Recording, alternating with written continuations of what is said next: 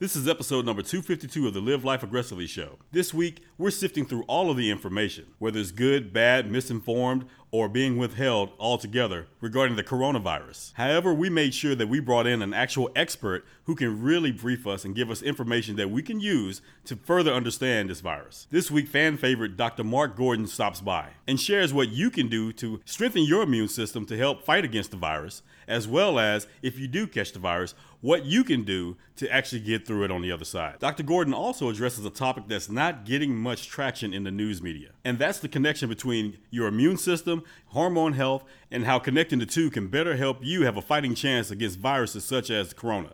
All this and more on this week's Live Life Aggressively show, and that starts right now. Let's go.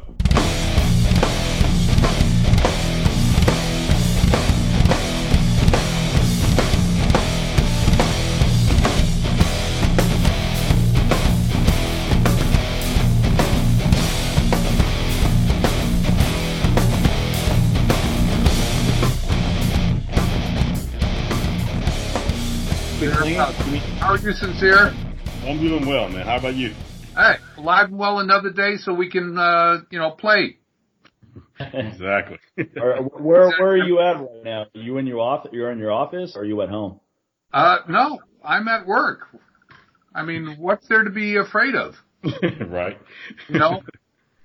Well, you're in California, though, aren't you? Where are you? Yeah, California. You know, California, New York. New York just had 5 times more cases pop up overnight. Yeah. Which is not hard to believe. You know, all those people living on top of each other, and everybody's pretty much doing public transit. And yeah, that's right. And in Nebraska, it's you go from population density to population. Of course, the more dense it is, the more the spread. My nephew, who lives in New York City, bailed last week and came to California to hide in the mountains. So that's basically it. Yeah, so, I think we're at like 24 deaths here in Houston, but I forgot the exact number now as far as, who all have it. But they have drive-through testing sites now, which they implemented that starting over the weekend, this past weekend. So, and now they have a citywide, shutdown going on now. It's only essential places. So pretty much doing what's going on in California now. So, and pretty much all the other large cities in Texas are doing it. But again, large population, what do you expect? Whereas my mom's in small town Texas, and I don't even know if they have a few cases. She's in Northeast Texas, so she's in Henderson, which is about 2 hours outside of Dallas.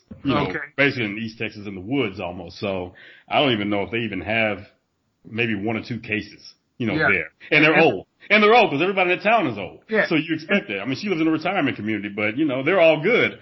They just don't have any visitors, which is good. Keep them out. They're like Corona. I don't drink, baby. I don't drink beer. Right. I don't like beer. No Corona.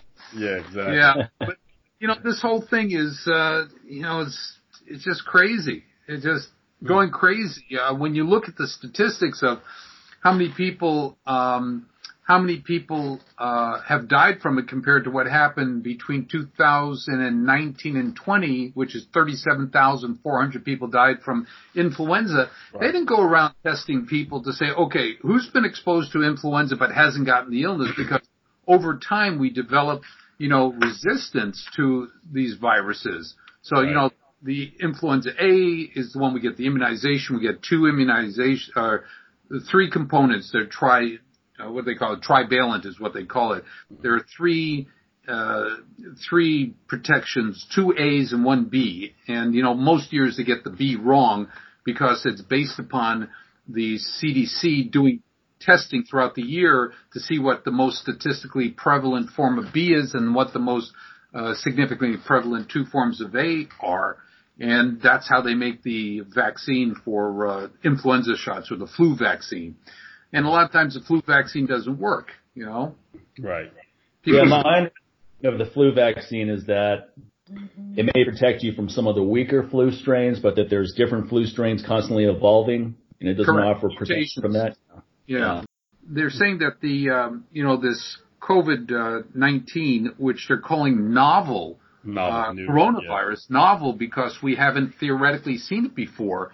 If you look at the literature, looking at it for the past 6 weeks relative to the paper that I circulated this past weekend, that China's been doing a lot of studies on how to protect the individual from the infection, as well as the World Health Organization stated that they've had little spikes in the coronavirus infections around Wuhan, and that made them alerted that, laboratory accidents, as well as is it possible that it's through animal to human transmission? Right. And this is according to the WHO in the paper I circulated. The first reference is at the WHO website, which talks about, their perception of this repeated contamination since 2003. But since 2003, they've been doing a lot of research on how to decrease the infectious nature of not only coronavirus, but all viruses. Mm-hmm. And that's, the neat thing that we're seeing is based upon zinc. We've known for a long time zinc helps to decrease viral replication, and it's really understanding the mechanism by which viruses contaminate our cells. They inject their genomic viral genome into our cells, and the mechanism in our cell for protein synthesis is called ribosomes. It's like the manufacturing site. It's a site that when you, sincere, are working out and your body throws growth hormone and says, okay, go to the ribosomes and increase myosin and protein synthesis so this guy can grow more muscle because he's working out. Virus gets in and throws its genetic code over to the ribosome, which codes out the first protein, which is called replicase. And this replicase takes over our cells and says, okay, now you're going to make viral genome, now you're going to make the capsule of the virus, and you're going to make all the proteins associated with the virus's ability to infect you.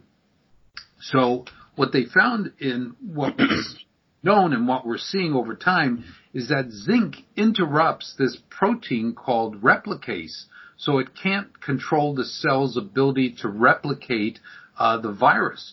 So in studies that were done in China, also in Canada with, what's his name? Right. Sure. His name is Dieter Raoult. Say again? It's a French, are you talking about the French professor? Yeah, from McGill. Yeah, the Canadian. He's up at McGill University. What's his name? His name is Chrétien. Yeah, Chrétien, a good Frenchman.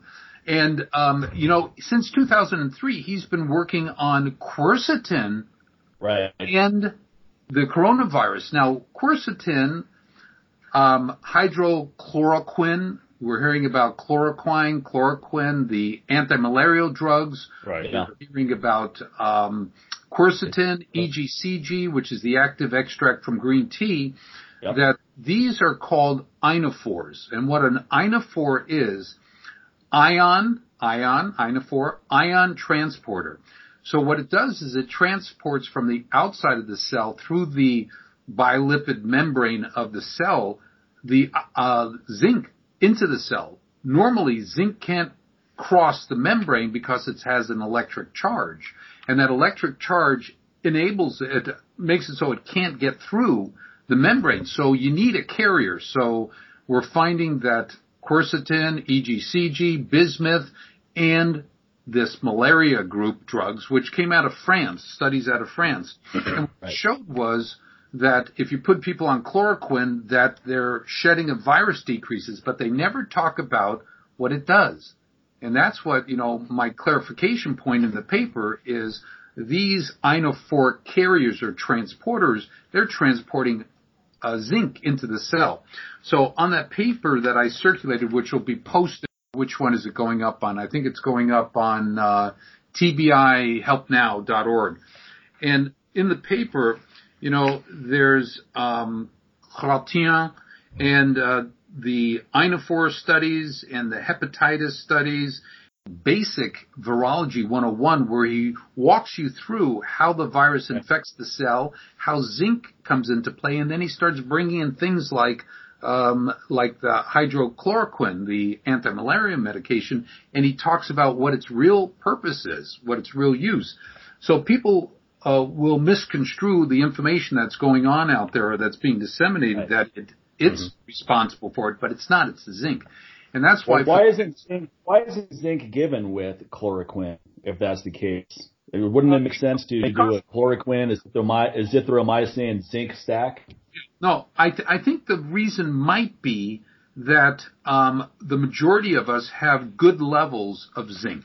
Oh, okay. Yeah. And majority of us have zinc. If you look where zinc comes from, from seafood, from vegetables, from plants, and all this stuff, that we have a good amount. And for the last 20 years, we've been doing zinc assessment, intracellular zinc, for a totally different reason. And you and I have talked about in the past how zinc is a natural aromatase inhibitor, decreasing the conversion of testosterone to estradiol by inhibiting the aromatase enzyme, which is technically called estradiol synthetase. And if you can downregulate that, you keep more free testosterone when you're using excessive amounts. Right. And it doesn't convert as rapidly to estradiol. Also, zinc's involved in, antiviral, anti-cancer, anti-Alzheimer's, anti-dementia, helps the pancreas produce insulin, and helps the testicles and ovaries produce their hormones, testosterone, estrogen, and so forth. So it's involved in about 300 processes throughout the brain, throughout the body. In the brain, zinc connects to what they call a superoxide dismutase, or zinc superoxide dismutase, that helps reduce inflammation in the brain. So for all these reasons, and understanding that, I do all this work in traumatic brain injury and all the inflammatory processes, neuroinflammation that happen, zinc's an incredible add-on, which is so inexpensive. And then you get the benefit of the antiviral. But 6 weeks ago, I was introduced to this thing of ionophoric transport, and that answered why we're getting, our patient population doesn't get sick. And we have a thing called a monthly program questionnaire. This monthly program questionnaire, number 13 and 14, asks the number of colds or illnesses I experience a year have decreased. Colds, flu symptoms are less intense and last less time. And we started adding this 6-7 years ago because people were saying, look, I'm exposed to all these people around me with the influenza. I'm not getting it. I had a guy come in the office just recently who said, his 3 kids and his wife are spewing up snappers and everything, and he's feeling great. He's been on protocol. He's been on protocol and protocol with our quercetin. But it makes sense. Yeah, this protocol you have of quercetin, the epigallocatechin gallate, ECG for short, and zinc. Would it make sense that that's just a protocol you take all year round as a preventative measure from cold, viruses, flus? Yeah, our patients do take it all year round, and I started using quercetin, in the late 90s, in a product that we developed, which is called MyoBoost, which helps mitochondrial functioning. And what quercetin does, within a week's time, it increases the production of mitochondria. So in the NFL guys that I was working with back then, until about 2007, that we would use only legal things, quercetin, PQQ, CoQ10, magnesium, creatine citrate, and pyruvate to upregulate mitochondrial functioning. So if you can increase the amount of mitochondria, what happens is you can produce more energy, so you have better endurance and better recovery. So that's why I've been using it in our patient population. In 2004 when I started doing traumatic brain injury, then 2009 with the military and traumatic brain injury, increasing mitochondrial functioning helped them in their brain to get better clarity. And then PQQ, which is, the CoQ10 sister, which is 100 to 1,000 times stronger. When you mix them together, they get incredible improvement in their cognitive state. They're not as obtunded or foggy. And, so that's some of the really great benefits that happen. So I'll tell you something interesting. After I read your piece, I went on Amazon to buy some quercetin and zinc, And guess what? It's completely sold out there. It's completely sold out on Vitacost. It's completely sold out on Iron. So someone else got the memo. Well, people are buying it. I've been buying it and stashing it for 6 weeks. Right. I managed to get some, but it took a little bit of effort. But while normally quercetin is easy to get, so this information is getting out there, or people are just hoarding everything they can think of. Like, well, no, we have limited supply. It's going to our active patients first, but one of our new products, which is called Brain Care 2. Did I send you some? I believe you did a while back. Okay, maybe not. That's Clear Mind and Energy, the one with the gray label. I'll send you our new stuff, Brain Care 2 and B is for Brain. We have a military base since May that has been, I won't say testing it out. They've been using it and getting really good responses. But I'll send you each of you some of the Brain Care 2. Brain Care 2 has in it quercetin, but nanoliposomal, so it gets absorbed. All the stuff I do is liposomal. So all you need to do is, if you had it, add zinc. But I'm going to bet you, if you were to do a blood test, that your levels of zinc would probably be 95 and above, because you guys work out, you eat well, and you take in good vegetables and, produce, and that's where a lot of the zinc is. I mean, go online and, I'll pull it up and I'll tell you exactly where hemp seeds are super high. Hemp seeds, pumpkin seeds are both very high in zinc, and I take both daily. Yeah, zinc in foods. Yeah, legumes, nuts, shellfish, meat.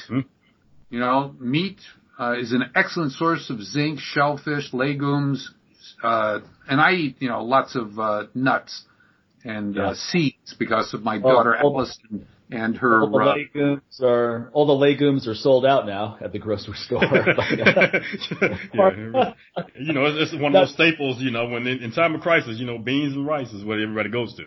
Because Dr. Gordon, what's your theory on people hoarding all the toilet paper? How's that going to help them? How's that going to help, Doc? I know you got an inside track. I've seen like that TV show where these people have these bad habits. These crazy habits. And I remember the episode of the girl that ate toilet paper. She may have been onto something, man. I think she was onto something.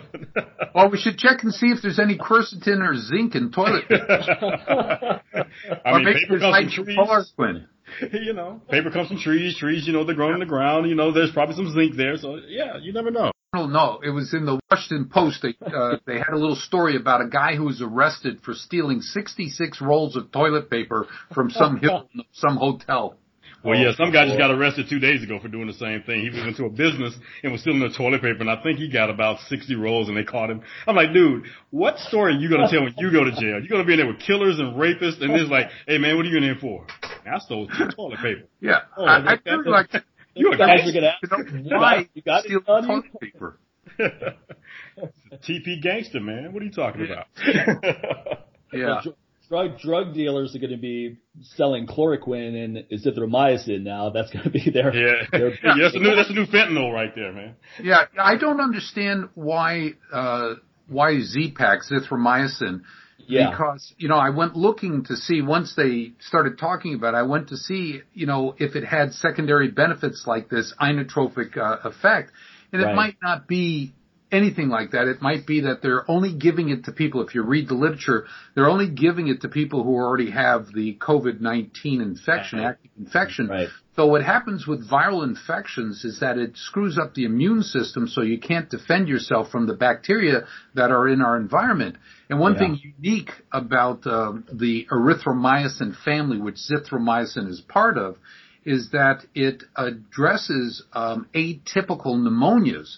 Mycoplasma pneumonia, Legionella pneumophilia. These are types of pneumonia that young people don't get, but old folk like me get.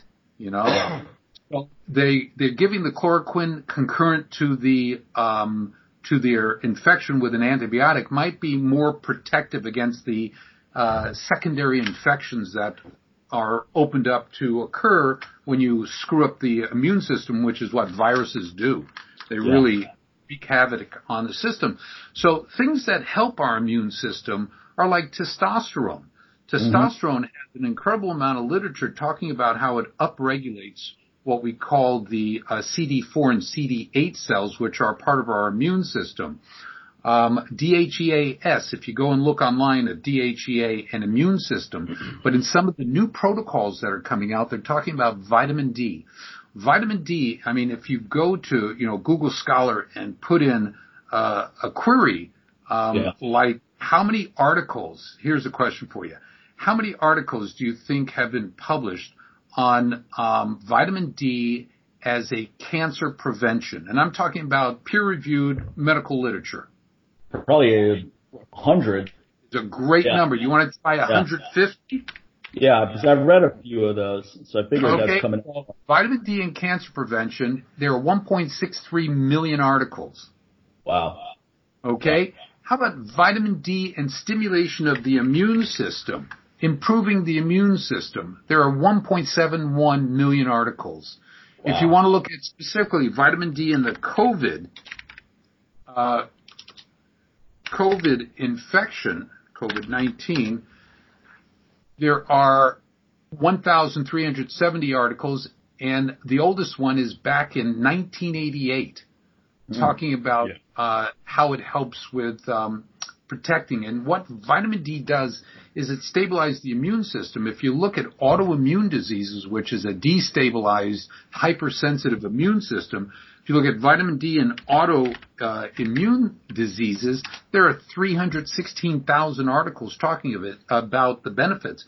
Every single one of our autoimmune patients with Hashimoto's thyroid, autoimmune diseases of thyroid, they all have either single digit or in the teens of their vitamin D level. Right. Yeah, my wife has Hashimoto's, and as a matter of fact, her doctor had put her on a higher dose of vitamin D. Which is how much? She takes now 1.25 milligrams a week. So 125 micrograms a week. Micrograms, yeah, exactly. Which is 5,000, not enough. Yeah, that's not much. That's not much at all. They were trying to build her up, No, there's no building up. There's no toxicity. There's no direct toxicity. No toxicity. Yeah, I take at least 2 drops. That's about 10. Oh. Yeah, about 10 a day. Can you see this? Yes, yeah, I can see What does it say? Actually, hold on. Actually, Skype's covering up the part that I need to see. But go ahead and read it to me. Just for those who won't be able to see the video. This is 50,000 IUs of vitamin D. That's what I take on Mondays. And then I take 10 to 20,000 a day. There's no toxicity to vitamin D. It's what vitamin D does that can cause toxicity. And calcium. And one thing about that, especially for people with higher melanin count, my people, the browner you are, we have this thing that we believe that we think, we're dark, we got melanin, we're good with vitamin D, we're people to some blah, blah. But actually, a lot of studies have shown that a lot of people with darker skin tend to have the lowest vitamin D. And pretty much everyone is deficient if they get a blood test. My vitamin D was below 30 the first time I ever got tested. Yeah, I was taking 5,000 IUs a day, and it wasn't until I jumped it to 20,000 IU that I got into that 70 to 90 range, considered optimal range. So most people are not taking anywhere near enough. That little 400 IUs you get in your multivitamin, that's nothing. That's nothing, man. That's not even. And it shouldn't be how many milligrams or how many micrograms or IUs you're taking. It's how much you get into the system, which is a blood test. Exactly. I've had people taking 10,000 a day and their blood levels are low. They're not absorbed. So you have to look at the gut and dysbiosis and, leaky gut and all that other stuff.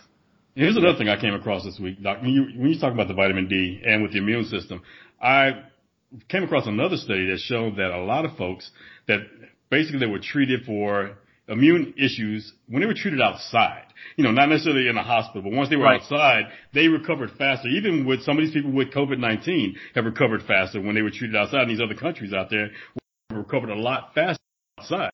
And I'm thinking that probably has a lot to do with, again, the vitamin D and also fresh air, because also let's think about it. Hospitals, sterile, it can also play a part in your mentality as well. Well, if you want to get healthy, stay out of a hospital. Exactly.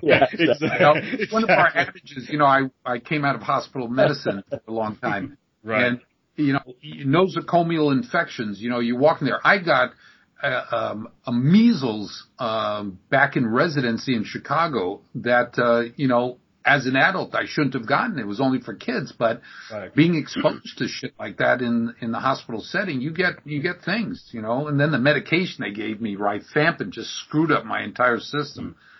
But I had a young daughter, a toddler at home, so I had to go on the prevention to prevent her from getting it from me, carrying it.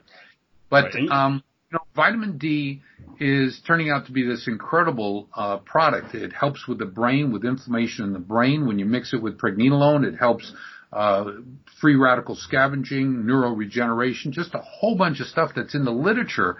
And, we're being told that we only need, 1,000, maybe 2,000 IUs.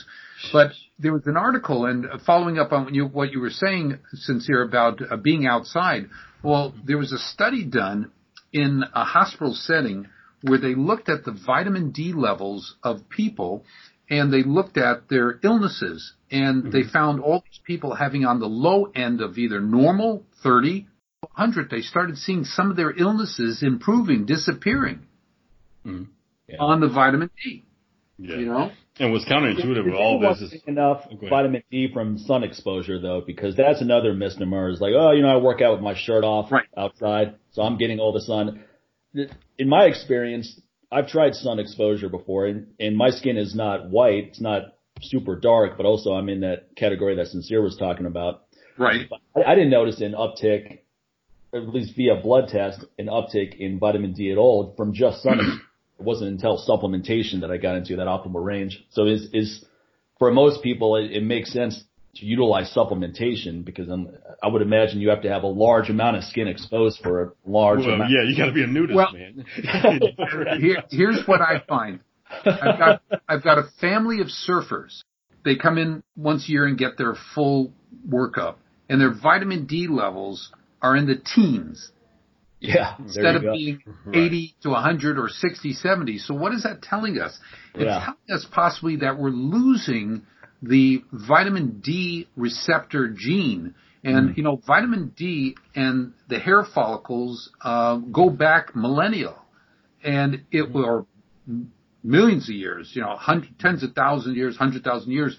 And why we were hirsute, why we had a lot of hair, was to protect us from ionizing radiation, which caused cancer on our skin. So the body adapted and started having sunlight stimulating the vitamin D receptor, and that would stimulate hair growth. So we started living in caves. So the body said, hey, over 5-10 million years or 10,000 years of living in caves and huts and houses and shacks and whatever, that we weren't getting the sun exposure, so the body said, hey, we don't need that gene anymore. Right. So it's mutated away because I've got people who are, out there full chest exposed golfing or in the sun playing on a daily basis, lifeguards, whatever, their vitamin D levels are piss poor. Yeah. That's been my experience too. I haven't seen anyone with optimal vitamin D levels who's not supplementing, in general, supplementing at a much higher level than what's commonly recommended. And we need a higher level. These levels that they're telling us, 30, anything above 30 is quote unquote within the normal range. Well, 29.99 is abnormally low, and they're saying at 30 you're okay. Right. Well, 300 for testosterone is considered normal range, but no one feels good with such a low level. Well, I don't use total testosterone because it's worthless. It's free testosterone that you want to have at the median of the range. More people score low on that too, though. Well, say again? Most people score low on free testosterone as well, from what I've seen. That's the stuff that does the work. Total testosterone has 2% of it is free testosterone. So, I had a veteran come in. His total testosterone was 853. Right. Really good number. And he felt horrible. He went through a multitude of docs at the VA. He went to a private doctor, didn't want to put him on testosterone because his total testosterone was 853. He had problems with confidence, with assertiveness, with creativity. He was depressed. He was in bed all the time. No libido. His free testosterone was less than 5. Yeah. So the normal scale is 8 to 25. So 5 in 8 is obviously already, like, I would say anything below probably 15 is not very good. Correct. Our median is 15.4, and most people do great between 15 and 20. It's still within the normal range, but not at the bottom of the range. And, the analogy I always use, which obviously is not working because, my colleagues look at me like I'm, off the wall something. I said, you got two people sitting in front of you. One guy has $1,000 in his pocket. Exactly. The other guy has $1 million in his pocket. I can honestly say they both have money. The question is, which one do you want to be? Yeah, I was just about to say, basically you just compare it to, your gross, what you gross and what you net. And basically, that free testosterone, that's your net worth right there. That's the real money. That's the real money. But gross income is like, whatever. That's just something you can brag about, Yeah, that's a great analogy. It's like when people talk about their revenue instead of their profit. They go, my revenue was $1 million last year, but the profit shows they were at negative 300,000. Right. $1. So you're better off working minimum wage. Right. $500 profit. That person has more money than someone who's bringing in millions revenue, but has no profit. Exactly. Yep. Well, Clomid works really well to get free testosterone levels up. I mean, total as well, but free tends to go way up. I mean, the few times I tried it, Clomid jacked up the free testosterone quite a bit. Well, we've got about 700 people on Clomid for the past 2014, 15, 16, 17, 18, 19, 7 years. Yeah. And about 700 people, I stopped 17 years of injecting testosterone in January 2015, went on to Clomid. Because when I saw, we did the 3-year veteran study, 2014, 15, and 16, and we found that I saw the effectiveness of Clomid was so incredible. I threw out the bottle of testosterone and went on to a Clomid, and that's what I've been on. And every now and then, maybe every quarter, I might take a hit of testosterone, only a small dose of our blended testosterone, 40 milligrams. If I'm going to do a bike ride or something like, not a competition, just for myself, a long bike ride or what have you, to give me a little bit of extra. Or if I'm going to work 12 hours in 104-degree temperature on my hillside, digging holes to plant new trees. I do pleomorphics more than the gym. Yeah, I remember you saying that. Now with Clomid, some people notice a decrease in sex drive, libido. Is that because the estrogen levels? Psychological. Okay, it's just psychological. It's not because it's hormonal. It doesn't make sense that would happen when you look at someone's blood work. Yeah, well, two things that are very important is one, that psychologically you can override everything you're doing correctly for your body. You need to look at the results to get that. Yeah. And the other is this misinformation about why a male has to keep his estradiol very tight, which is not true. And you've got a great estrogen product that I do put on my patients. I did a small study, and I sent you a letter on it. Your product works very well. But what's coming out is that as long as you have great level of free testosterone, your estradiol level becomes less high free estradiol, then it's significant. And then you ask the patient, do you have any symptoms? And he says, yeah, I'm crying at Bambi movies and so forth. I said, yeah, that's not the point. They have physical symptoms because that's the marker that I use when I see guys with very low levels of free testosterone. My lowest free testosterone was less than 1. Wow. Less than 1. It's basically non-detectable. Yeah, exactly. 97. Might be 0 when it's that low. Yeah. They're identifying as something else at that point. Yeah. But, Clomid's working very, very well. We've got 11 guys that need 1 tablet a week or every 4 days. And I've got a guy that I had 50 milligrams every 3rd day. His free testosterone went to 32. 32, which is called high. And his total testosterone went to like 1,523 or so. Wow. And that was every 3rd day because the study we did for 3 years was to find out what the lowest dose was and the pulsing mechanism to get the highest response on your body's production of testosterone.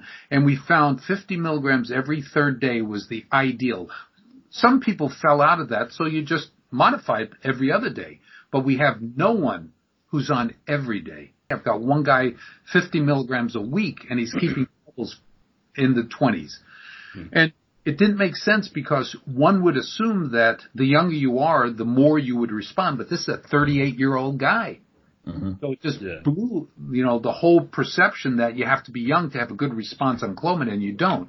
And the argument I make to those guys that have come in that are focusing on just getting injectable testosterone is I tell them, okay, you get on testosterone by itself, and then you're on it for a year, and then you stop. What happens? Your system crashes. Right. Your system crashes because the effect of being on testosterone is it downregulates the brain's pituitary production of luteinizing hormone, and no luteinizing hormone to stimulate the Leydig cells that make testosterone in the testicles, and they involute, they atrophy, just like your muscles not being used. And sometimes they atrophy to the point where they scar, so you can't recruit them back by giving them Clomid. But if you give someone Clomid, what happens is the system is always encouraging your own system by Clomid is not luteinizing hormone. Clomid fakes the brain into thinking there's a deficiency of estradiol, which triggers the production of luteinizing hormone. And then the luteinizing hormone goes to the testicles or the ovaries to turn on or keep the Leydig cells functioning. So what we started was a hybrid program about 6 years ago, where we use both injectable testosterone, low dose, and Clomid. So when you stop the testosterone, the Clomid's been keeping your system working and your system recovers. Right. And that makes a lot of sense. Yeah, we've all done recovery cycles with HCG or Clomid to help guys recover from a cycle of heavy duty anabolic steroids or hormones. Hormones.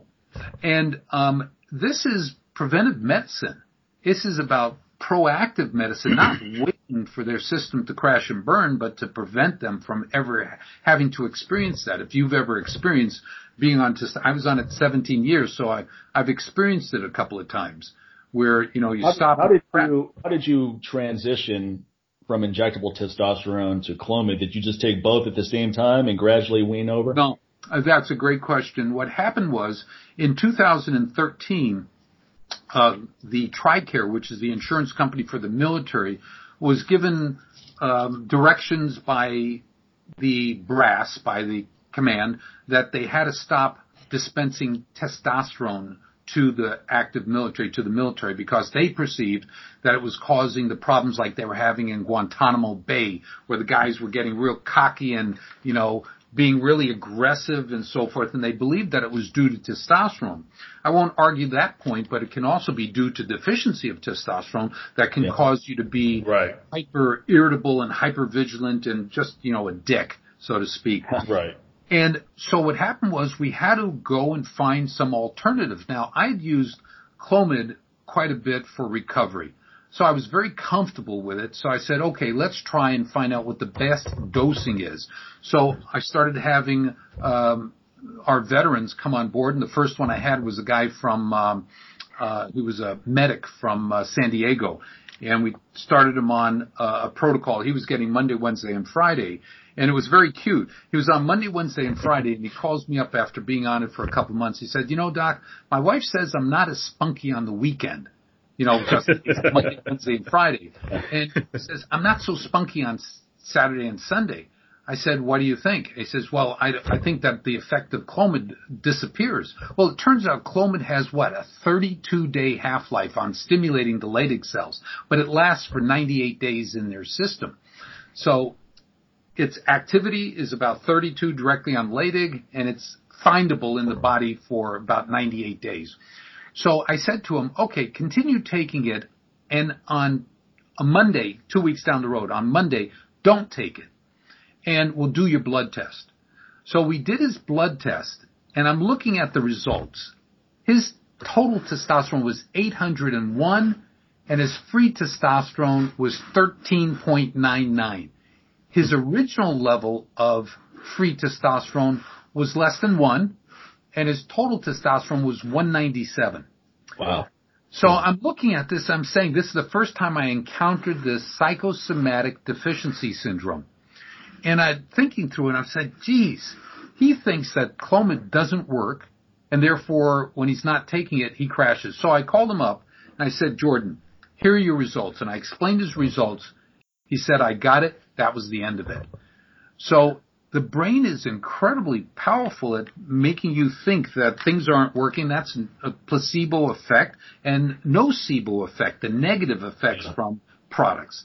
And that's why we do, double-blind crossover studies to find out, what the placebo effect are and what the now nocebo, the negative effect. Oh, I've got a guy who says, I take Clomid, and within an hour, 3 hours of taking Clomid, I get horrible headaches. And then he says, oh, they stopped happening.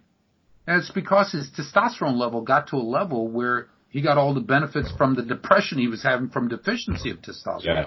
But his mind made up the fact that he was having horrible migraines or headaches because of the Clomid. It had nothing to do with it. But he willed himself or made himself into it. And one of the stories that really makes me, believe that how powerful the brain is you can look it up on TEDx. There's this doctor who talks about a group of people who had stage 4 cancer, and they were invited into an experimental program where they would get once a week an injection of this new anti-cancer medication for all cancers. And the people would come in, they'd get a CT scan or MRI of the cancer, and then they'd get a shot. They'd get at the beginning. And then they would monitor the cancer, and they see the cancer involuting, getting smaller. And then they ran out, theoretically, they ran out of the product, and people were freaking, and their cancer started to regrow. You know what the product was? Sugar pills? You saw about sugar pills? Yeah. Injectable water, which tells us how powerful the brain is. And this doctor, it's a female doc, you can go look it up. It's called nocebo-placebo effect. And she's not an oncologist. I think she's functional medicine, internal medicine. But, I was told to go look at it to give me an understanding of how powerful the brain is. And, we know how powerful it is. We've had people who, healthy, they lose their spouse, and the next week they're dead. Yeah, it happens often. Yeah. It happens very often because they just terminate this, the termination code. You just will yourself. My grandfather died like that. After my grandmother passed, he passed a week later, and he just basically willed himself. Yeah. He didn't have to. That's what kept him going because he had a lot of health issues as well. And I think once she passed, he didn't feel like he had any purpose left in combination with the sadness of losing her. Yeah, even on the flip side of that, you have people who, they know they're dying and they're terminal, but they will themselves to hold on until a certain family member comes back home. Like my dad did that. My dad pretty much I got the call to come home immediately. I live about 2.5 hours away, and I was getting ready to go out of town somewhere else. But basically, once he found out that I was on my way, he held on long enough, for me to get there because they didn't think that he would make it. But he held on. Then, once he woke up, he saw me, and he smiled, and he's trying to talk. Say, hey, don't worry about it. And he died from spinal cancer, and it spread all over actually by that point. But I just told him, hey, don't talk. I understand. I'm here. I made it. And he just smiled, and then he went back to sleep. And then probably a couple hours later, he transitioned. So, like I said, there's that, it's like I said, it's that opposite effect like that too, man. Yeah, so the mind is so powerful like that. Yeah. You look at the death rates in executives who retire, and you see that they die within a year. I think there was a study, a year and a half, within the time, and they were healthy at the time that they retired. Right. But they die because they have no longer a purpose. A purpose. Yeah, exactly. Yeah. And that's, with your father, his purpose was to make sure that you guys connected. Yeah. It's like, with my father when he was dying of bone cancer in the hospital, he taught me very young how to play chess. So I became very good at playing chess, but he would always beat me. But when we were in the hospital last time we played chess together, I won. And whether or not he let me win or, so he felt he had passed it on, and he died shortly thereafter. But, horrible disease, multiple myeloma. Yeah. Anyway, you asked me about BPC or, BCP 157. The body protein compound 157. Yeah, thymosin 4B and then LR3 IGF-1, which are 3 peptides, and I'd like to add another one to the list, which is cerebrolysin. These are peptides, which, Peptide Sciences has been getting a lot of increase in recognition. In fact, our organization, AMMG, Age Management Medical Group out of Florida, has a new division, and people are rushing to take the class. They have to read the books, take the class, do some practicals, and so forth and so on. So it's getting a lot of interest because of things like BMP 157 and thymosin B, which are healing agents. What BPC 157, it's a decapeptide from the gut, and what they found is a segment of it stimulates repair of tendons and ligaments. And then another product, which is thymosin B, which adds to it to help with the healing. Now, I'm walking, December 21st, walking through my kitchen, and I didn't see that my daughter's boxer had peed a river on the floor, and I slipped. And in the process of slipping, I feel my left quadricep tear, and I land in position screaming for a half an hour. Yeah, that's very painful. Yeah. So I estimated I ripped the partial tears of the lateral vastus lateralis and the vastus medialis, and pulled my inguinal ligament, my psoas and obturator, because I couldn't function, couldn't walk.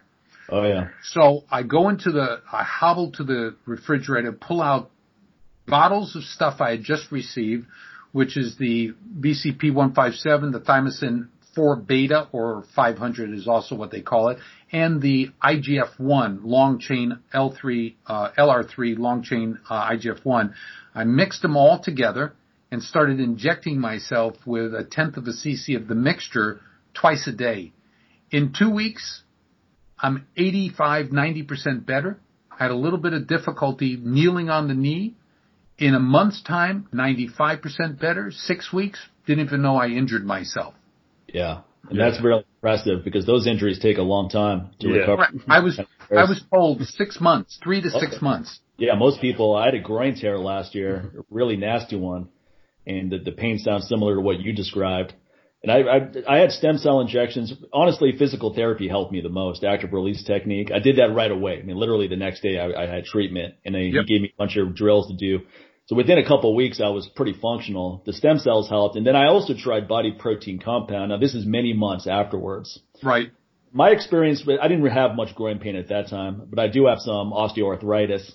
I found some benefit with it for that purpose. The main thing I noticed with body protein compound is an improvement in gut health. You just felt like your digestion was way better. Right. I don't get a lot of bloating and gut issues to begin with, but that was the thing that stuck out the most though, was that I just felt like my digestion was on point. Got it. And there's probiotics in it or lactobacillin or what? No, the BPC? No. You took oral BCP. Oh, yeah. Okay. No, I took injections. I had injections of BPC. Yeah, I didn't do it if I had known about it when I had the groin tear, I would have taken it in close to this injury. It sounds like that's what you did. Yes, immediately. Because I've heard that it helped that. Yeah, people with knee issues and so forth, you inject it right into the site of injury. People have noticed benefit with that from what I've seen. Yeah, I got an email from Andrew Marr. Mm-hmm. And he was telling me, he's working out like crazy. He had a problem with his elbow. And he said BPC 157, amazing in 1 day. He had a tendinitis. Wow. Okay. How do you inject it directly into the elbow, or is it near? How would you inject it? Let's say I have an elbow injury. Do you go right into it or near the area? I go as close as possible to the point of maximum sensitivity. Okay. And it's a 5/8, we use a 1/4 to 1/2 inch 31 gauge needle. Okay. Okay. What I did for my quadriceps was I used a 1/2 inch 30 gauge needle and went directly over the point of maximum tenderness, which was about 1/3 of the way down from my groin. Yeah. Yeah. It was the upper third that the injury occurred. And I couldn't believe it. I didn't have any pooling of blood, nothing. It was just blew me out of the water. I mean, it was so incredible response. And then the owner of the company that I use was telling me about his 3 tears in his lunubrium, his rotator cuff tear. Right. And he went to an orthopod, had all the workup done, and he started injecting with only 2 of the products, which was the thymosin 4 beta and the 157. I added to my protocol the long chain IGF-1, and the reason for that is IGF-1 upregulates the ribosomal manufacturing site in the cell, and the ribosomes where protein synthesis occurs. So if you want to really make the protein synthesis process work ideally, you give it IGF-1. When you use growth hormone goes to the liver and turns on IGF-1. I wanted to bypass the turning on of my liver function because I'm not too sure about my liver functions these days. So I've been getting great gifts of some phenomenal scotch. So, anyway, so I went right to the one. Some elevated enzymes there, huh? Well, growth hormone, alcohol shuts off growth hormone production in the brain.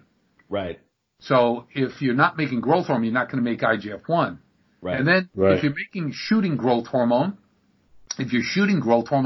and your liver is being toxified by medication, by alcohol, by Tylenol, you won't be able to receive the signal to stimulate production of IGF-1. Growth hormone produces 9 proteins. Multiple drinks that cause down in growth hormone.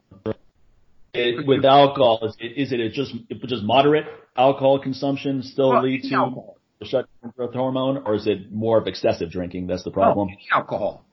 Okay, that's what I figured. That's what I wanted to clarify. They did studies where they gave people, I forgot how many ounces, about 120 cc's, I think it was, 4 ounces, and they monitored the growth hormone production and shut it down.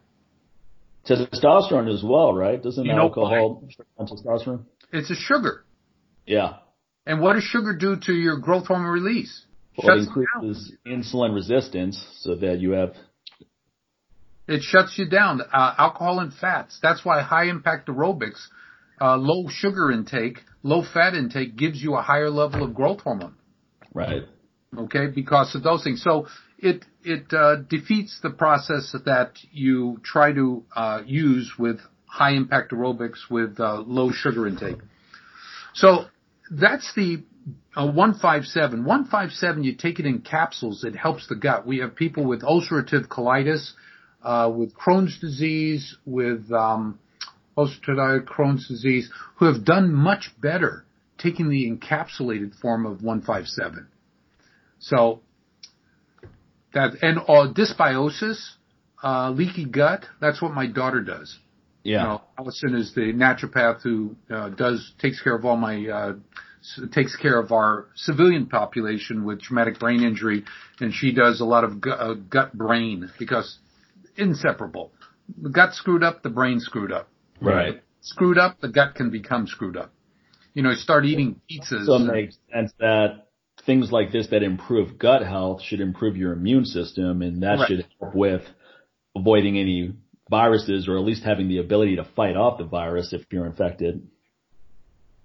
Correct. So you want absorbability. You want, whatever you're taking in, the quercetin, the EGCG, and the zinc, you want good absorption. Now, the last one on the list for this discussion is cerebrolysin, which is an IV peptide. And a lot of the studies came out of Russia.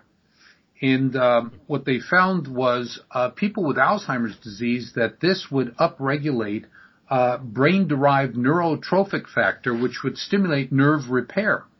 So this thing, BNF, I keep on forgetting the orders of the letters due to dyslexia. And that dyslexia is not due to the scotch, okay? Just too many things going on right now. But this brain-derived neurotrophic factor stimulates cell repair, and what they're finding in Alzheimer's patients over a period of about a month, that people are getting better. And they write about it in the book that Dr. Lee published. And if you want a really good run-through of peptides from different areas, Dr. Lee would be a great one for you to converse with. Yeah, absolutely. But, yeah, he came to, he was a guest lecturer at the last TBI seminar I put on for 2 days. Is Dr. Edwin Lee, or is this another? Yeah, Ed Lee, he's in Orlando. Yeah, that's what I thought. Yeah. Have you had him on the show? No, we actually took a break from the show for a while. Yeah. We just started getting going again last week. So we'll definitely, I would definitely like to talk to him. Right now would be a great time to start rekindling these, especially with all the turmoil going on around. And, people who are, avid health concerned individuals working out and so forth. Their nutrition inclusive of, green teas and so forth and so on, and zinc, good zinc because of what they're eating, the nuts and so forth. They know that they have a buffer of protection. And, the literature, that's my only defense is the literature is so ample in the peer-reviewed studies that are going on. A lot of it, as I said, comes out of China. There are like 2,080 articles on quercetin. So read the ones from Canada with Dr. Chaitzen. Yeah, I have the link to the study for that one. Now with quercetin and EGCG and zinc, what do you think would be a good starting dosage? What I personally use, and you have to understand, I've been on quercetin 20 years, but what I use is 500 milligrams twice a day plus 30 milligrams of zinc. The only issue with zinc is if you don't know your baseline levels by having intracellular zinc performed, and that's a royal blue blood collection tube, that you can overdose on zinc. And if you overdose on zinc, you can actually decrease your immune system, you can decrease energy production, you can lead to iron deficiency and copper deficiency. Yeah. Okay, so 4 milligrams of copper a day, and have a piece of liver every now and then. To protect it from viruses and prevent replication. So it makes sense that pretty much every zinc supplement should have quercetin and EGCG in it. Now that we know about quercetin and zinc, and the quercetin and zinc article, it came out in 2000 and let's see, the quercetin and zinc came out in, I think it was 2010, and it was actually a study that they did on quercetin and EGCG with liver cells to see in culture to see the zinc going into the cell. Well, when zinc is in the cell, it scintillates, it fluoresces. So when you did the fluorescence on a liver cell or on a cell that didn't have adequate zinc in it or didn't have any zinc in it, it wouldn't fluoresce. So you knew that the zinc got into the cell when the cell fluoresced. So that was the research paper they did, and that's how they used EGCG and the quercetin to show that zinc is carried into the cells.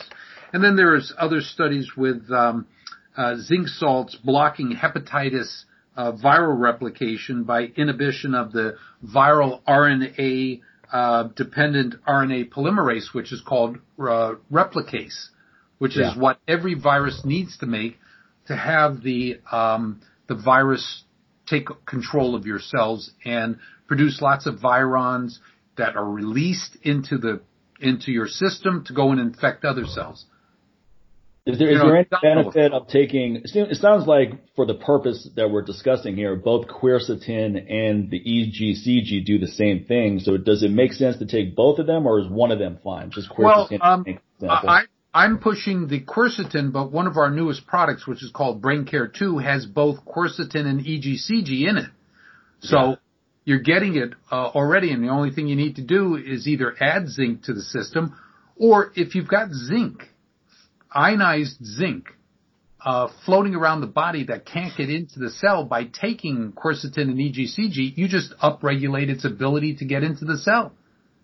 And what people have to realize is this chloroquine that we keep hearing about in the news every 5 minutes, the reason why it works to help prevent and protect against the virus is because it helps push zinc into the cells. Is that correct? It's a kinetophore. Yeah. It's not anything besides, that's the main mechanism of effectiveness. Absolutely.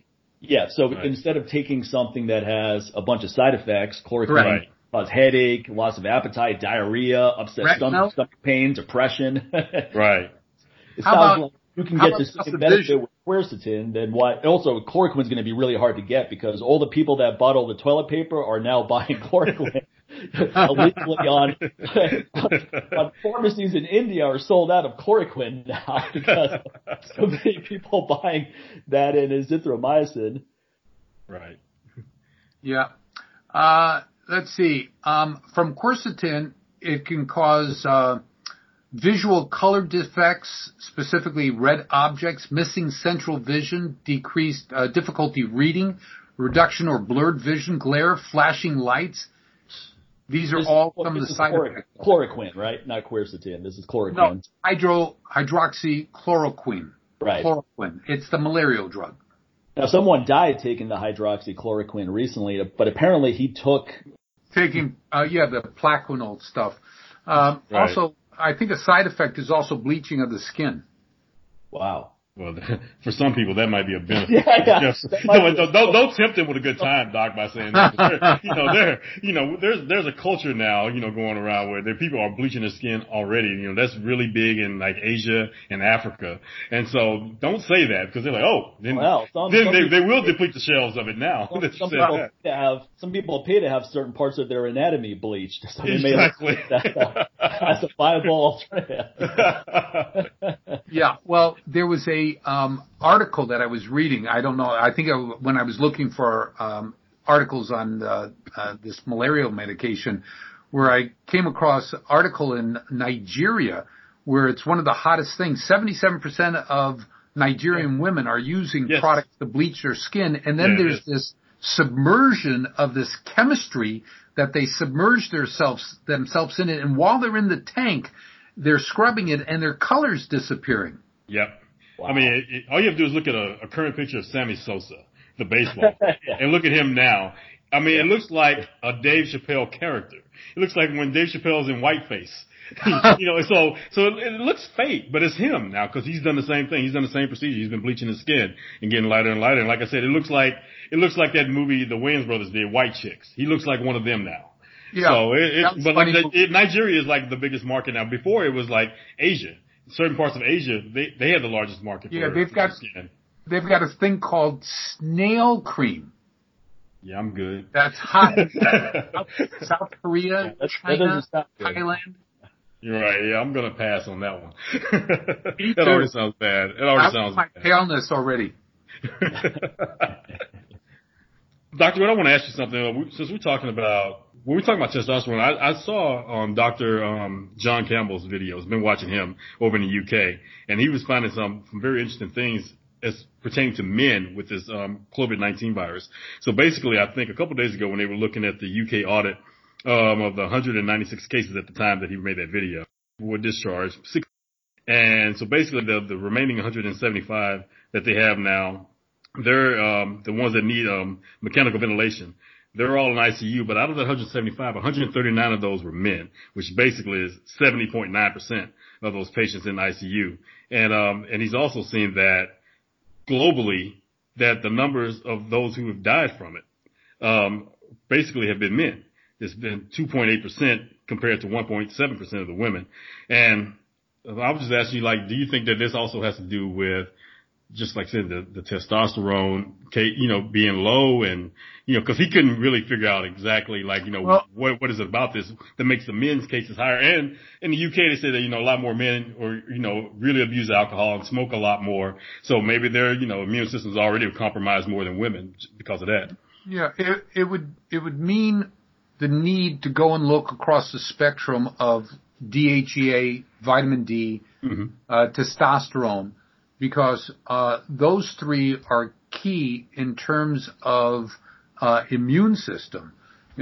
if I go to my Google Scholar and I put in about testosterone and the immune system, I've got to learn how to spell testosterone. My fingers are going too there we go. Testosterone.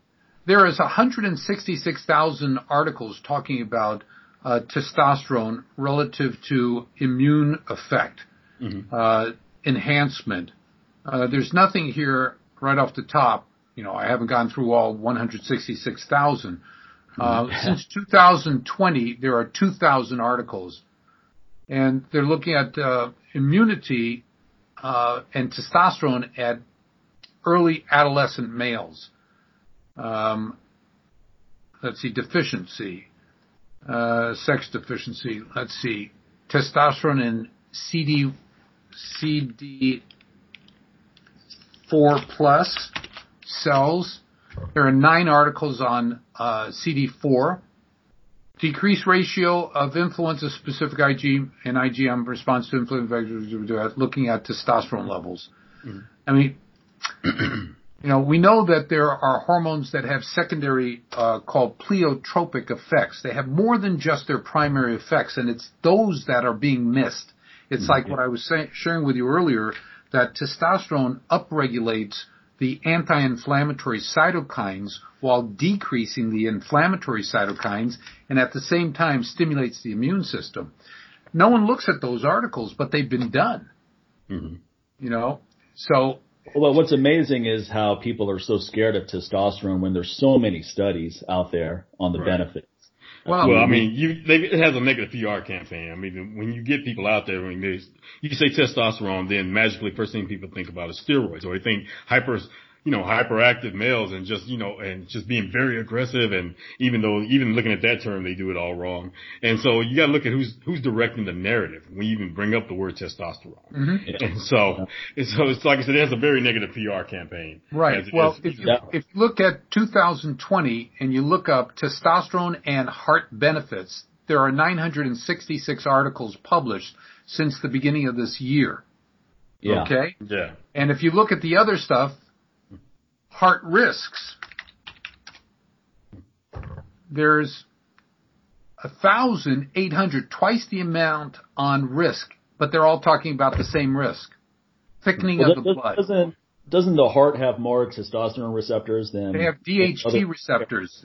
Yeah. They have DHT receptors, and that's been a lawsuit point in New York about people who are on finasteride and durasteride that block conversion of testosterone to DHT.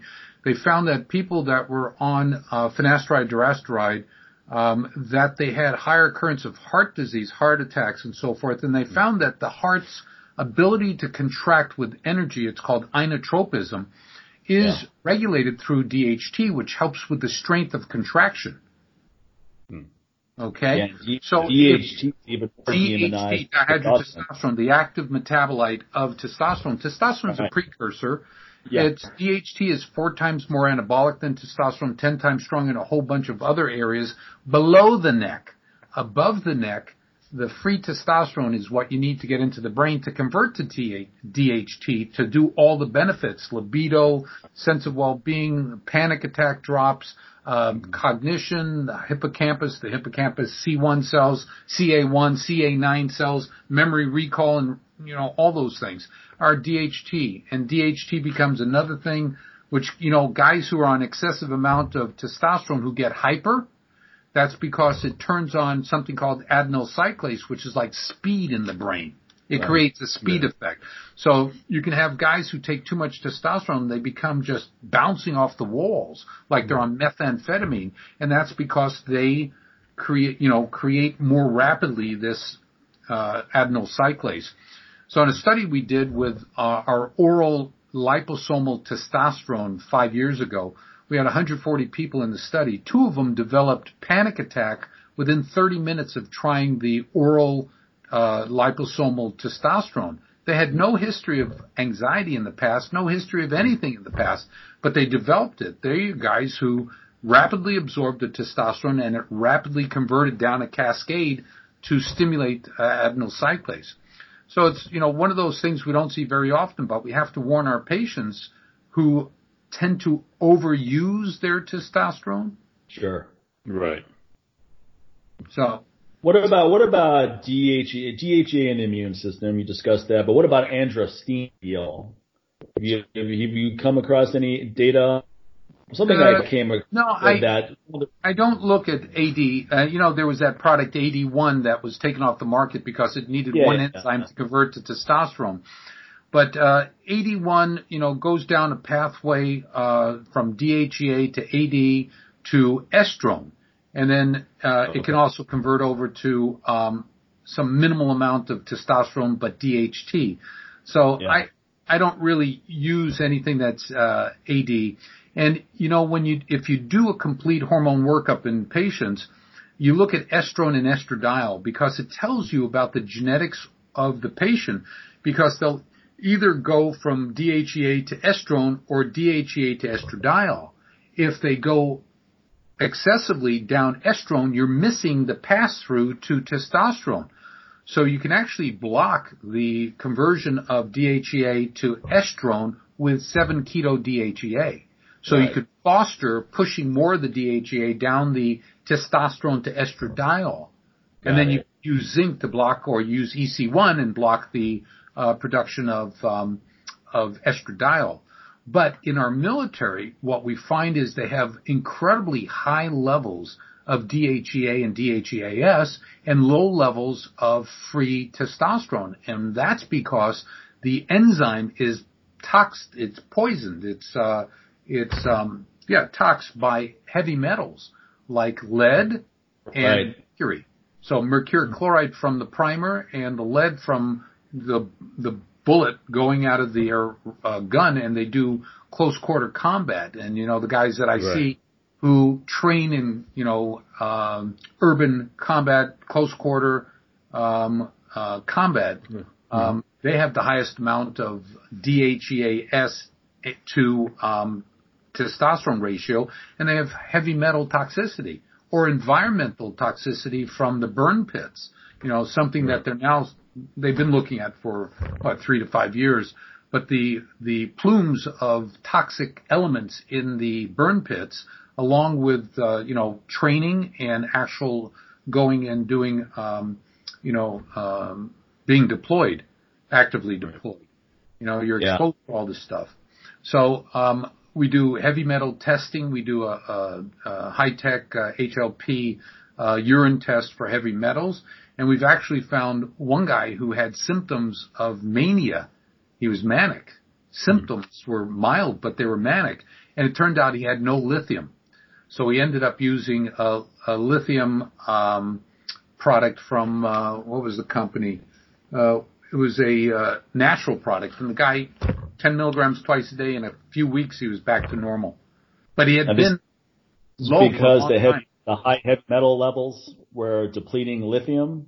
Heavy metal lithium. There are nutritional metals. Lithium is one of them. Okay. And then there's toxic metals like mercury, lead, cadmium, and so forth. And we have a panel that looks at 22 toxic heavy metals and 11 nutritional metals. And we look at chromium because our diabetics all are chromium deficient. Right. So you have to look at urine chromium and as well as intracellular using that royal blue tube. Dr. Campbell found out that a lot of those cases over in the UK, 71% were overweight or morbidly obese. And most of those who pretty much were healthy, as you can say, they weren't in those three categories, they recovered quickly and they were released. So I guess that's another thing. So comparing the heavy to the ill-looking people, body habitus being the means of definition, the ones who were thin, aesthetic, did better than the ones who were obese. Well, the ones that weren't, considered overweight, obese, or morbidly obese. So everyone that fell below that 25%, ratio. That they count as, it'd be interesting to see what their BMI, if they used BMI to determine that. That's what they did. They did. Oh, they did. Okay. Yeah. So that would be an interesting thing to look at. But, it's assumptive that when your BMI is high, that your hormone production is low because the influence of fats on the hormone cascade and growth hormone. because growth hormone is shut off when you are obese. Yeah. You can't make growth hormone. It's the way the system looks at, what's in the blood.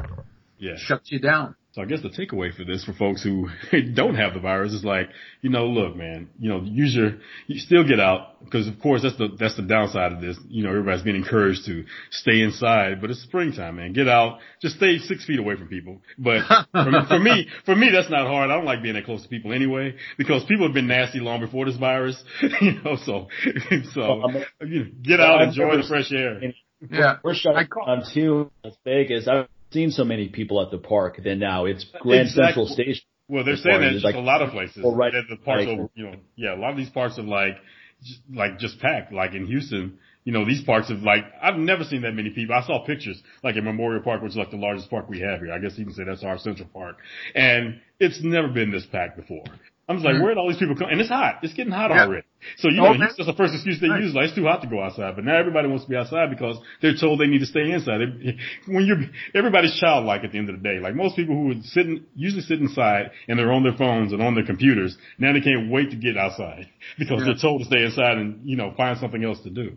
Well, you saw what they did at Venice Beach, at Malibu and all that. They shut down the beaches because, as saying about what's happening in the parks, that's what's happening by the beach. Same in Miami. Well, it's raining. The same thing was happening in Miami. Yeah, now they closed it down. They said, stop acting like children. Well, they were mostly children out there. Yeah, exactly. Spring breakers, they're all on the news. Their news talking about, if I get corona, then I just get corona. I'm like, really, dude? Yeah. And there's a lot of other extracurricular activities going on during spring break with these kids. So I was like, well, you're definitely going to be passing around big time. Like, you have to worry about STIs this time around in spring break. It's going to be the corona that takes over. Anyone who's ever had pneumonia wouldn't make such a moronic statement. Exactly. That shows. Have you had pneumonia? Sorry, what's that? Have you had pneumonia? Yeah, I've had it twice. I had it last year. I had it in 2003. I had really nasty cases. First time I had to have the lung drained. Yeah, first time I had to have the lung drained, had all this fluid buildup. Yep. Second time I knew the symptoms, so I got treatment.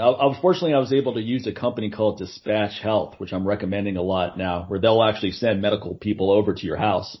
And I had 2 nurse practitioners show up. They did everything that they would have done in the emergency room without me having to go to the hospital.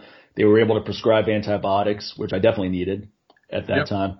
And it took a long time to get over that. I mean, it took many months before I started feeling pretty good. My respiratory system took a huge hit. Physical strength came back pretty quickly, but any kind of endurance took a long time to get back. What they're talking about with the COVID-19 is that its influence on hemoglobin.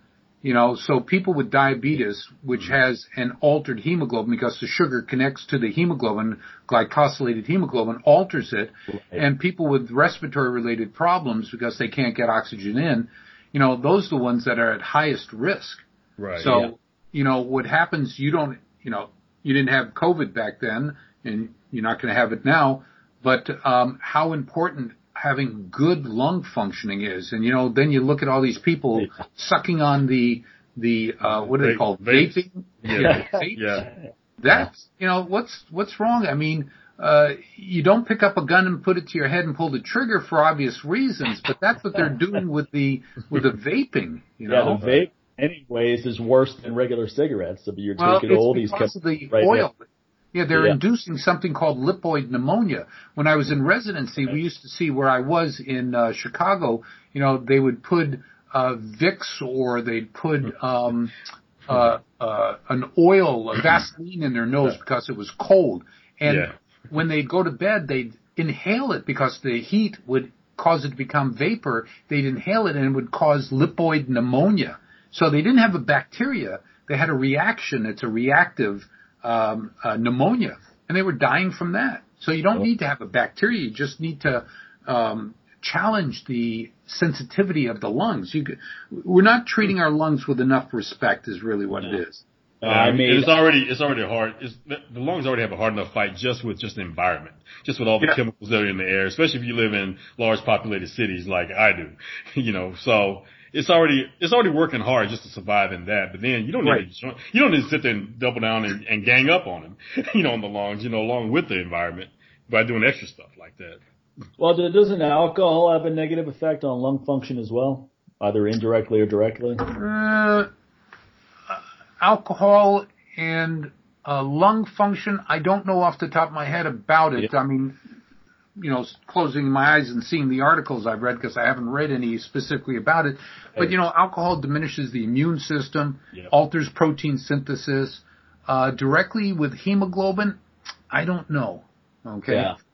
But, it's possible because it's, alcohol is not really the most friendly thing. Things where you kind of like immune system the best shot possible during all this stuff. It's going like, I haven't even had like any scotch or whatever, like in over a month. Ever since this thing's been announced, like I probably had one cigar in the last 3 months. That was like my first time since December. And I'm good now because I'm like, I want to make sure that, my body's functioning on is with the best possible chance it can have. I don't want to do anything to really tax my immune system. I really want to build it up. So I was like, I can go without, having a drink or a smoke. Because, of course, when everybody feel like they're going to have to be shut in, everybody's like, oh, got to go to the liquor store and stock up.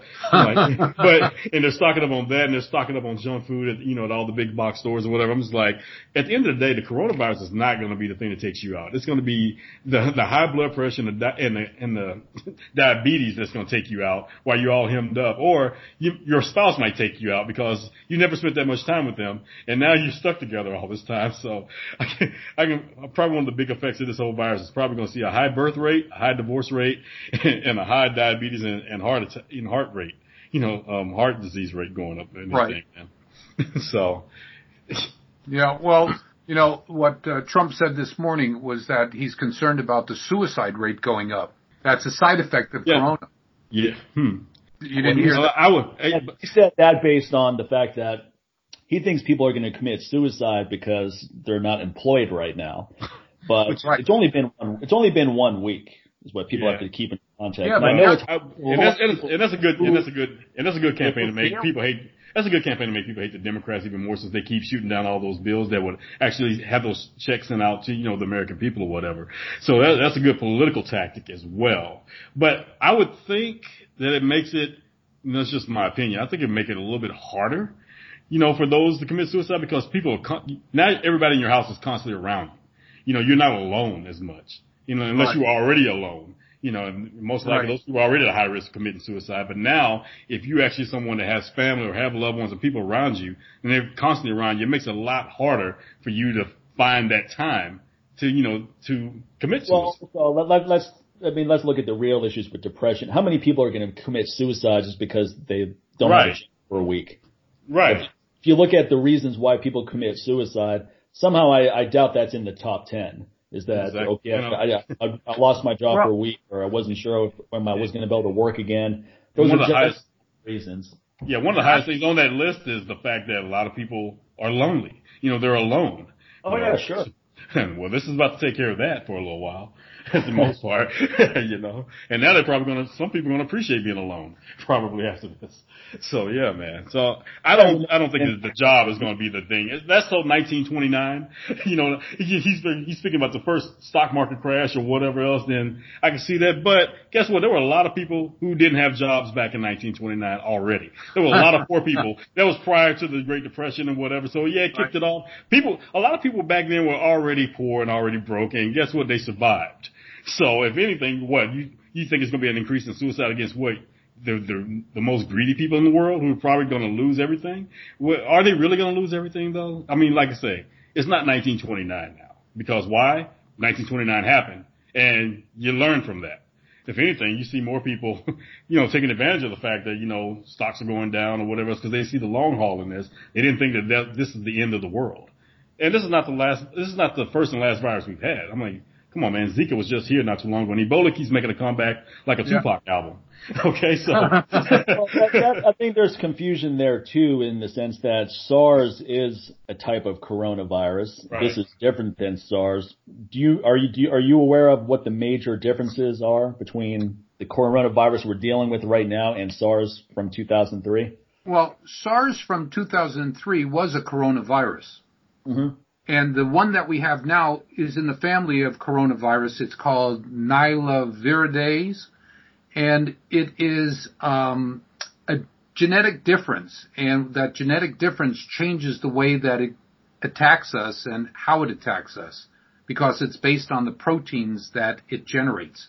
So that's why they're calling it a novel form, because they haven't seen this coronavirus with the genetic matrix that it has. It fits within that family. Right. Okay. Right. So it is a coronavirus, and the reason why they're calling it COVID-19, I think, is because of its unique pattern that it's number 19, or Right. You know. Oh, that strain. Yeah. But the data on these medications, on the azithromycin and chloroquine, is based on research that was done with SARS, right? And they're just trying to extrapolate that to say, okay, it seemed to have some merit there, so maybe it'll have some merit here. Right. Well, being good scientists, you can't assume that, let's say that SARS from 2003 was COVID-5. Right. So you've got COVID-5 with its unique genetics, and now we have one that we're calling COVID-19. It's in the family, but it's not. It's like the human family, Homo sapien family, Homo habilis, Homo sapien. Well, Mike, Sincere, and I were three totally different looking people, thank God. And, but we're still with the same foundational genetics. Right. We function differently, we speak differently, we act differently, we think differently, and so forth. That might be social, cultural, educational, whatever. But the viruses have their differences too. So to be good scientists, you can't assume, as much as we'd like to, that what worked for COVID-5, hypothetical COVID-5, will work for COVID-19, and that's why they still have to do the science. Right. Yeah, 100%. Okay, and that's why this doctor from McGill University is in China doing this major study of the benefits of quercetin on the COVID-19. They've already found in France, I think it was, if I'm not mixing up my articles, in France, they already showed a decrease in viral shedding with the use of the malaria drug, the chloroquine. I'm looking at that right now. It said, the virus dropped from about 100% to about 30% within 6 days. Yep. And they received the chloroquine. Yep. And for those who did not receive the drug, it is still more than 80% after 6 days. Right. Now, it would be interesting to see what happens when they give zinc with the chloroquine. Right. Or they use the quercetin and zinc. You use quercetin by itself, then quercetin and zinc, and then zinc by itself, and see what the load is. Yeah, I was listening to Hannity the other day for amusement, by the way, people, not because I think it's a great source of news, but even he mentioned that there is a doctor that started using the chloroquine, azithromycin, and zinc, that stack. So that's starting to get in the vernacular now that these are possibilities. Right. Well, looking at safety parameters, cost effectiveness, the quercetin, EGC, and zinc seem to be, doing well. And, when I look back on the past 20 years of my patient population in this office, 19 years in this office, people on their MPQ, as I showed you earlier, are constantly stating they're exposed at work, at home, and they're not getting sick. Or if they do get sick, it's attenuated. It only lasts for a day or two, and it's not as intense, not as deep of symptomatology. Is this coincidental? What? Yeah, people need to be aware of the healthier you are, the healthier it's up. I mean, in fact, some of the people that have it who don't notice any symptoms, probably because they're fighting it off effectively to the point where it's even manifesting. The problem is they're still out there infecting people. They're carriers. They're basically drug mules right now. They're just carrying it around and just dropping off. Hey, someone who has a less efficient immune system is catching it from these folks. Yeah. So that's the thing they've been trying to drive home with everybody. Yeah. I think what they need to do is also to clarify that when they do a blood test and you're positive, it doesn't mean that you're sick. They have the stats now of people who are testing positive, but they have no symptoms. Right. So they're carriers. So it's only the people with immune deficiency or with health issues that are succumbing to it, and not all. Well, then that plays to the politics of it all right there, because if you say that, then, you can't keep pushing the fear. But at the same time, people won't take it as serious as well. That's the flip side of that. We're like, oh, well, I don't have, I may have the symptoms, but I'm not sick. Then I'm going to go about my day and do what I want to do. Well, if you look at Italy, the politicians out there are basically saying, stop fucking going out there, stay the fuck home, in those exact words. They're not really, exactly. They've had enough. And then when people are seen walking around, other people are saying, I guess these are officials, they shouldn't be out there. They're saying, hey, look, what are you doing out here? Go home. Yeah. So we may get to that point if people continue to just be as lax as they seem to be in a lot of areas. Well, the biggest thing is the older communities, and that's the one thing that Italy had, in that particular section that had the most cases. Right. And so the biggest thing is you got, naturally over here you've got people, especially who haven't seen family and who knows when, but they feel like, oh, this is the time, to reach out to your loved ones. This is the time they want to go and see grandma and grandpa, the young ones or whatever. It's like, no, jackass, not now. This is not the time to, reconnect with grandma and grandpa when you've been missing in action for the last 5, 10, 15 years. This is not the time now to reconnect. Stay away from them. Otherwise, you could end up compromising their health. Just pivoting a little bit with your TBI patients, do you use any intravenous glutathione or vitamin C? Have we used IV glutathione? Yes. Have we used IV vitamin C? Yes. And that's what my daughter has, a company called Live Natural, and they do IVs. And, some of our guys that are still active in San Diego with, buds with the Navy, they go to our office in Little Italy and they get treatment with it. But you can use also nanoliposomal vitamin C and get more into the system, the amount over a certain period. And if you alter the delivery technology to liposomal, you can absorb a lot more and therefore get a higher dosing. So, liposomal, I bet you that liposomal vitamin C are probably off the shelves now because I managed to get some before. Actually, I usually take that during flu season, so I happened to have a bunch around before this whole thing happened. But I went to buy a few more bottles, and they're sold out everywhere. Both liposomal vitamin C. Actually, liposomal glutathione is still available, and my guess is because people are just not educated on the benefits of it, so that hasn't sprung off the shelves as quickly. But liposomal vitamin C is completely done. The other thing they're talking about is nitric oxide. Mm-hmm. I think you've seen that. I sent you an article about that. Yeah, there are articles coming up on nitric oxide as being one of the intracellular things that helps to kill the virus. Right. So the question is, how do you get nitric oxide elevation? And that's through the use of arginine. What about citrulline? Doesn't citrulline increase arginine? No, citrulline is a byproduct. You get nitric oxide and citrulline being produced. Right, but I thought that citrulline increases arginine more than taking arginine supplementation would. Let's see what this says. I take citrulline. I take 6 grams every. And it also citrulline is used in is the carboxylic acid cycle or the. It's in the citrus cycle, in the citrulline malate. Yeah, there's citrulline malate, and then there's just 100% citrulline powder. Let's see. Yeah, if my memory holds me, citrulline's a byproduct of arginine. Arginine is pretty poorly absorbed, isn't it? Or there are different extracts of arginine or different molecules that maybe have better absorption than just straight arginine powder. Correct. The citrate form of it, arginine citrate, arginine fumarate, arginine acetate. The highest absorbed zinc is acetate, and then citrate. Generically speaking, citrate is very well absorbed. So let's see. I think it's at home. I have this incredible graph of how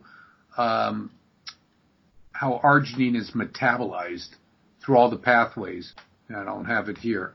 Don't have it. But keeping nitric oxide levels optimal in general is good for health, right? Or heart health, circulation. Yeah. It helps with nitric oxide, with blood flow. In the brain, when you have inflammation, one of the inflammatory products is called reactive oxygen species. It's a byproduct of metabolism. And under stress, you generate a lot of it. And it goes and steals the nitric oxide from what helps the blood vessels dilate. So when you do a SPECT scan, you'll see areas of the brain where blood flow is poor, and those are areas of damage caused by the inflammatory loss of nitric oxide. And nitric oxide and reactive oxygen species generates another chemical called peroxynitrite, which is horrible. It destroys protein. It destroys DNA. It destroys cellular functioning. So when you have trauma, you lose nitric oxide, so arginine helps. Yeah. Dropping the inflammation with, products that we use to drop inflammation. Is liposomal arginine? Is that available? Yeah, there's liposomal. That would make the most sense for maximum. Yeah, it absorbs well because nitric N-acetylcysteine, NAC, is a precursor. It has 2 of the 3 amino acids that creates nitric glutathione. Right. And we use a lot of NAC, and we see the brain inflammatory markers, the interleukin 1, 1B, 6, and tumor necrosis factor alpha drop.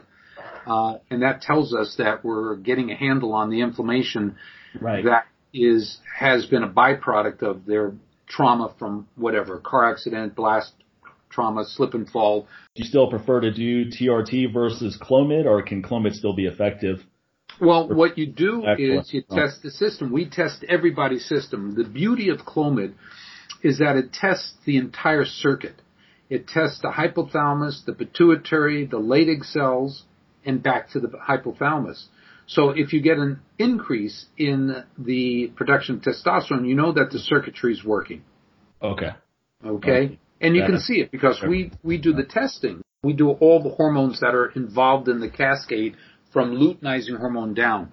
It's luteinizing hormone, which is the rate-limiting hormone that allows cholesterol to be converted in the mitochondria to pregnenolone. And pregnenolone, the mother of all hormones, is the hormone that generates on one pathway, down from pregnenolone, progesterone to allopregnenolone to cortisol to cortisone to aldosterone, and on the other pathway, DHEA to DHEA for AD1 to estrone, and the other pathway, testosterone to estradiol, and then estradiol to estrone, and then both of them to estriol.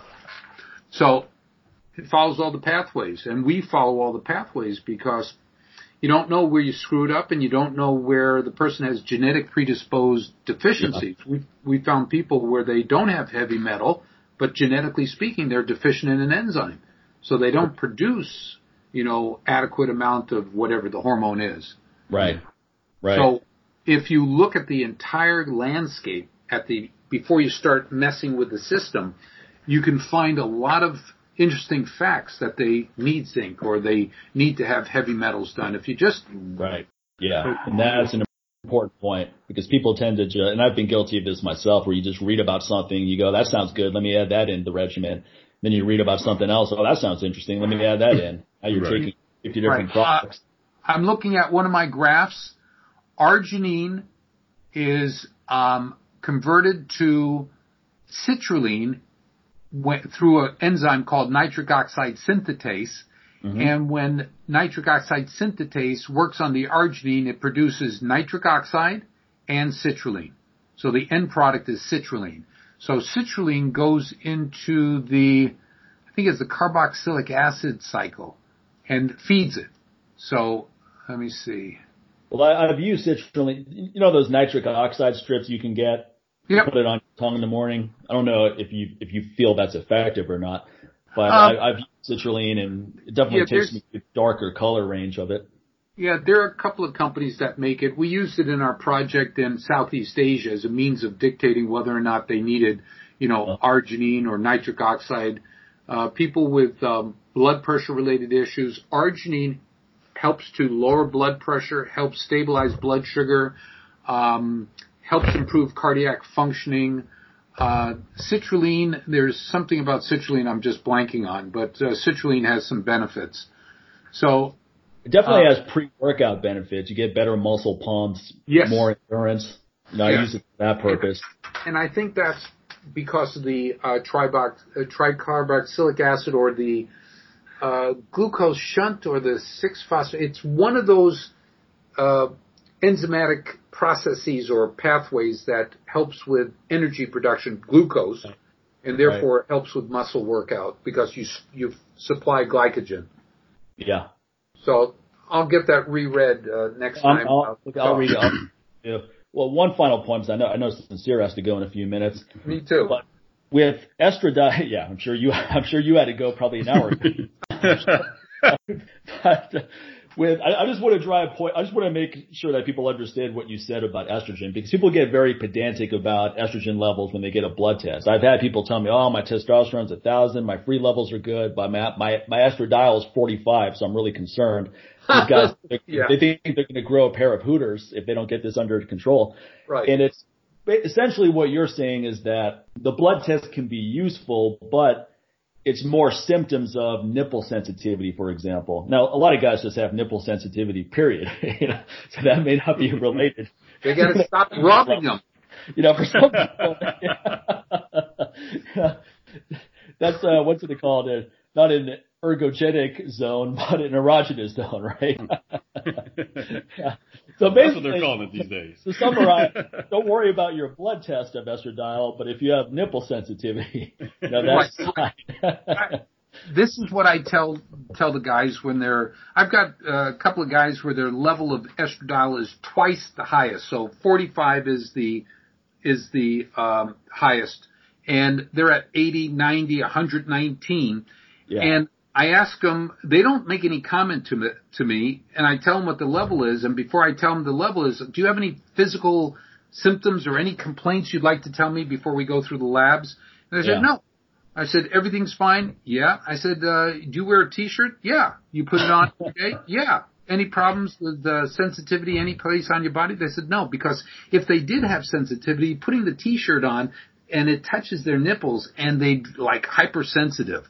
Right, and that's estradiol, unopposed estradiol, and that's really what the issue is, unopposed estradiol, unopposed by testosterone. Testosterone counteracts a lot of the side effects of estradiol, just like progesterone counteracts the estradiol negative effects in women. Right. So testosterone helps us with that. So only in guys that have piss poor levels of testosterone. My daughter said that's a technical term, piss poor. That's very accurate. Yeah, exactly. Piss poor levels of testosterone with even normal levels of estradiol, they can still have symptoms. Right. That makes a lot of sense. So if you have really low testosterone levels and then high estrogen, sometimes you have low testosterone and also low estrogen because testosterone's not converting to estrogen. But if you have low testosterone but then your estrogen's through the roof, that's a big problem. Or even not even through the roof, just elevated outside the range. Right. And I've seen guys who have the following laboratory results: low normal testosterone, high normal estradiol, and low zinc. Okay. Their problem is the zinc deficiency is allowing for the aromatase enzyme, estradiol synthetase, to convert whatever testosterone they have to estradiol because it's a biochemical process. Yeah. Okay, so you fix the zinc deficiency and you see a correcting of it. Also, in looking at the total testosterone to the free testosterone, if you do 2% of the total, that number should be at or below where your free testosterone level is. So, for instance, if you have that 853 that Jordan had, 2% of that is 17.06 or 17.6. Right. So, if he had a 4.9 on his free testosterone, you're asking yourself, where's the other 13? Right. Well, where the other 13 goes is if you have selenium deficiency, your free testosterone converts over to DHT. If you have low zinc, it converts over to estradiol. And then there's a whole bunch of other forms of testosterone, epitestosterone, which is the mirror image of testosterone that has no function. There's, 14, 17, 17, 13 testosterone. There's other things that testosterone becomes. Estradiol is what testosterone becomes. Right. So if you have an elevated total testosterone proportionately higher than where your free should be at, you better start looking at trace minerals as mineral deficiency. So this is a project we started mid-year last year, and it's coming to fruition that giving patients a mixture of trace minerals, which has in it the zinc, selenium, magnesium, molybdenum, manganese, chromium, copper, that we see this number, this gap between free and total testosterone narrowing. So it becomes more of the 2%. Right. Got it. The point is minerals, trace minerals play an important role. And you can go to, Wikipedia or to Google and look up selenium and DHT. Okay. It's a rate limiting a mineral that slows down the conversion. And it helps the thyroid. Zinc is one of the key minerals for thyroid function, for healthy thyroid function, for T4 production. Right. Okay. Right. All right. With that said and done. Thank you very much. Yeah, we appreciate it. Always a wealth of knowledge. And people can learn more about Warrior Angels at warriorangels.org, right? Correct. It's WAFTBI.org. Warrior Angel Foundation, abbreviated WAFTBI.org. And then the paper that I sent you a copy of will be posted on our new website. It's a nice slick area, which is tbihelpnow.org. Okay, perfect. And it's the emerging science of coronavirus defense. Okay, perfect. I'll put a link, if you don't mind, to that on my website. Okay. I won't put the actual article on my website, just the link. No. Yeah, we'll it will be posted later tonight up there. Okay. It'll be in the show notes as well, folks. So. All right, super. Okay. And let's see, just send me an email verifying your addresses, and I'll get some Brain Care 2 and B is for Brain sent to you.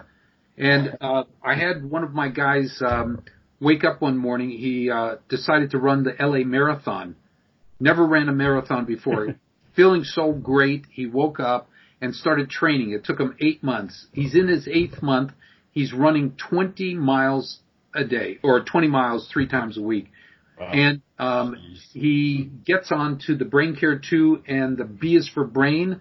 The next week he added the 6.25 miles, so he's at 26. He said it was unbelievable. The clarity of his mind allowed him to do whatever he wanted to do. That's amazing. That's awesome, man. Yeah, so I want you guys to try it and use it when you're working out. Sincere, on our first product, Clear Mind and Energy, you wrote about your focus during working out, as a lot of other guys who aren't professional in the gym, they're just, gym rats. They said focus is so much better when they're using Clear Mind and Energy. These new 2 that I'll send you are the next step up.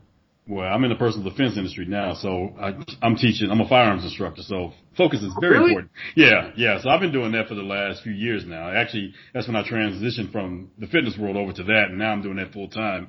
And at the time when I was telling you that, that's actually where I got the most focus. Especially when we're doing, force on force drills and close quarter combat, stuff like that, because when you get in that instruction right there is kind of intense.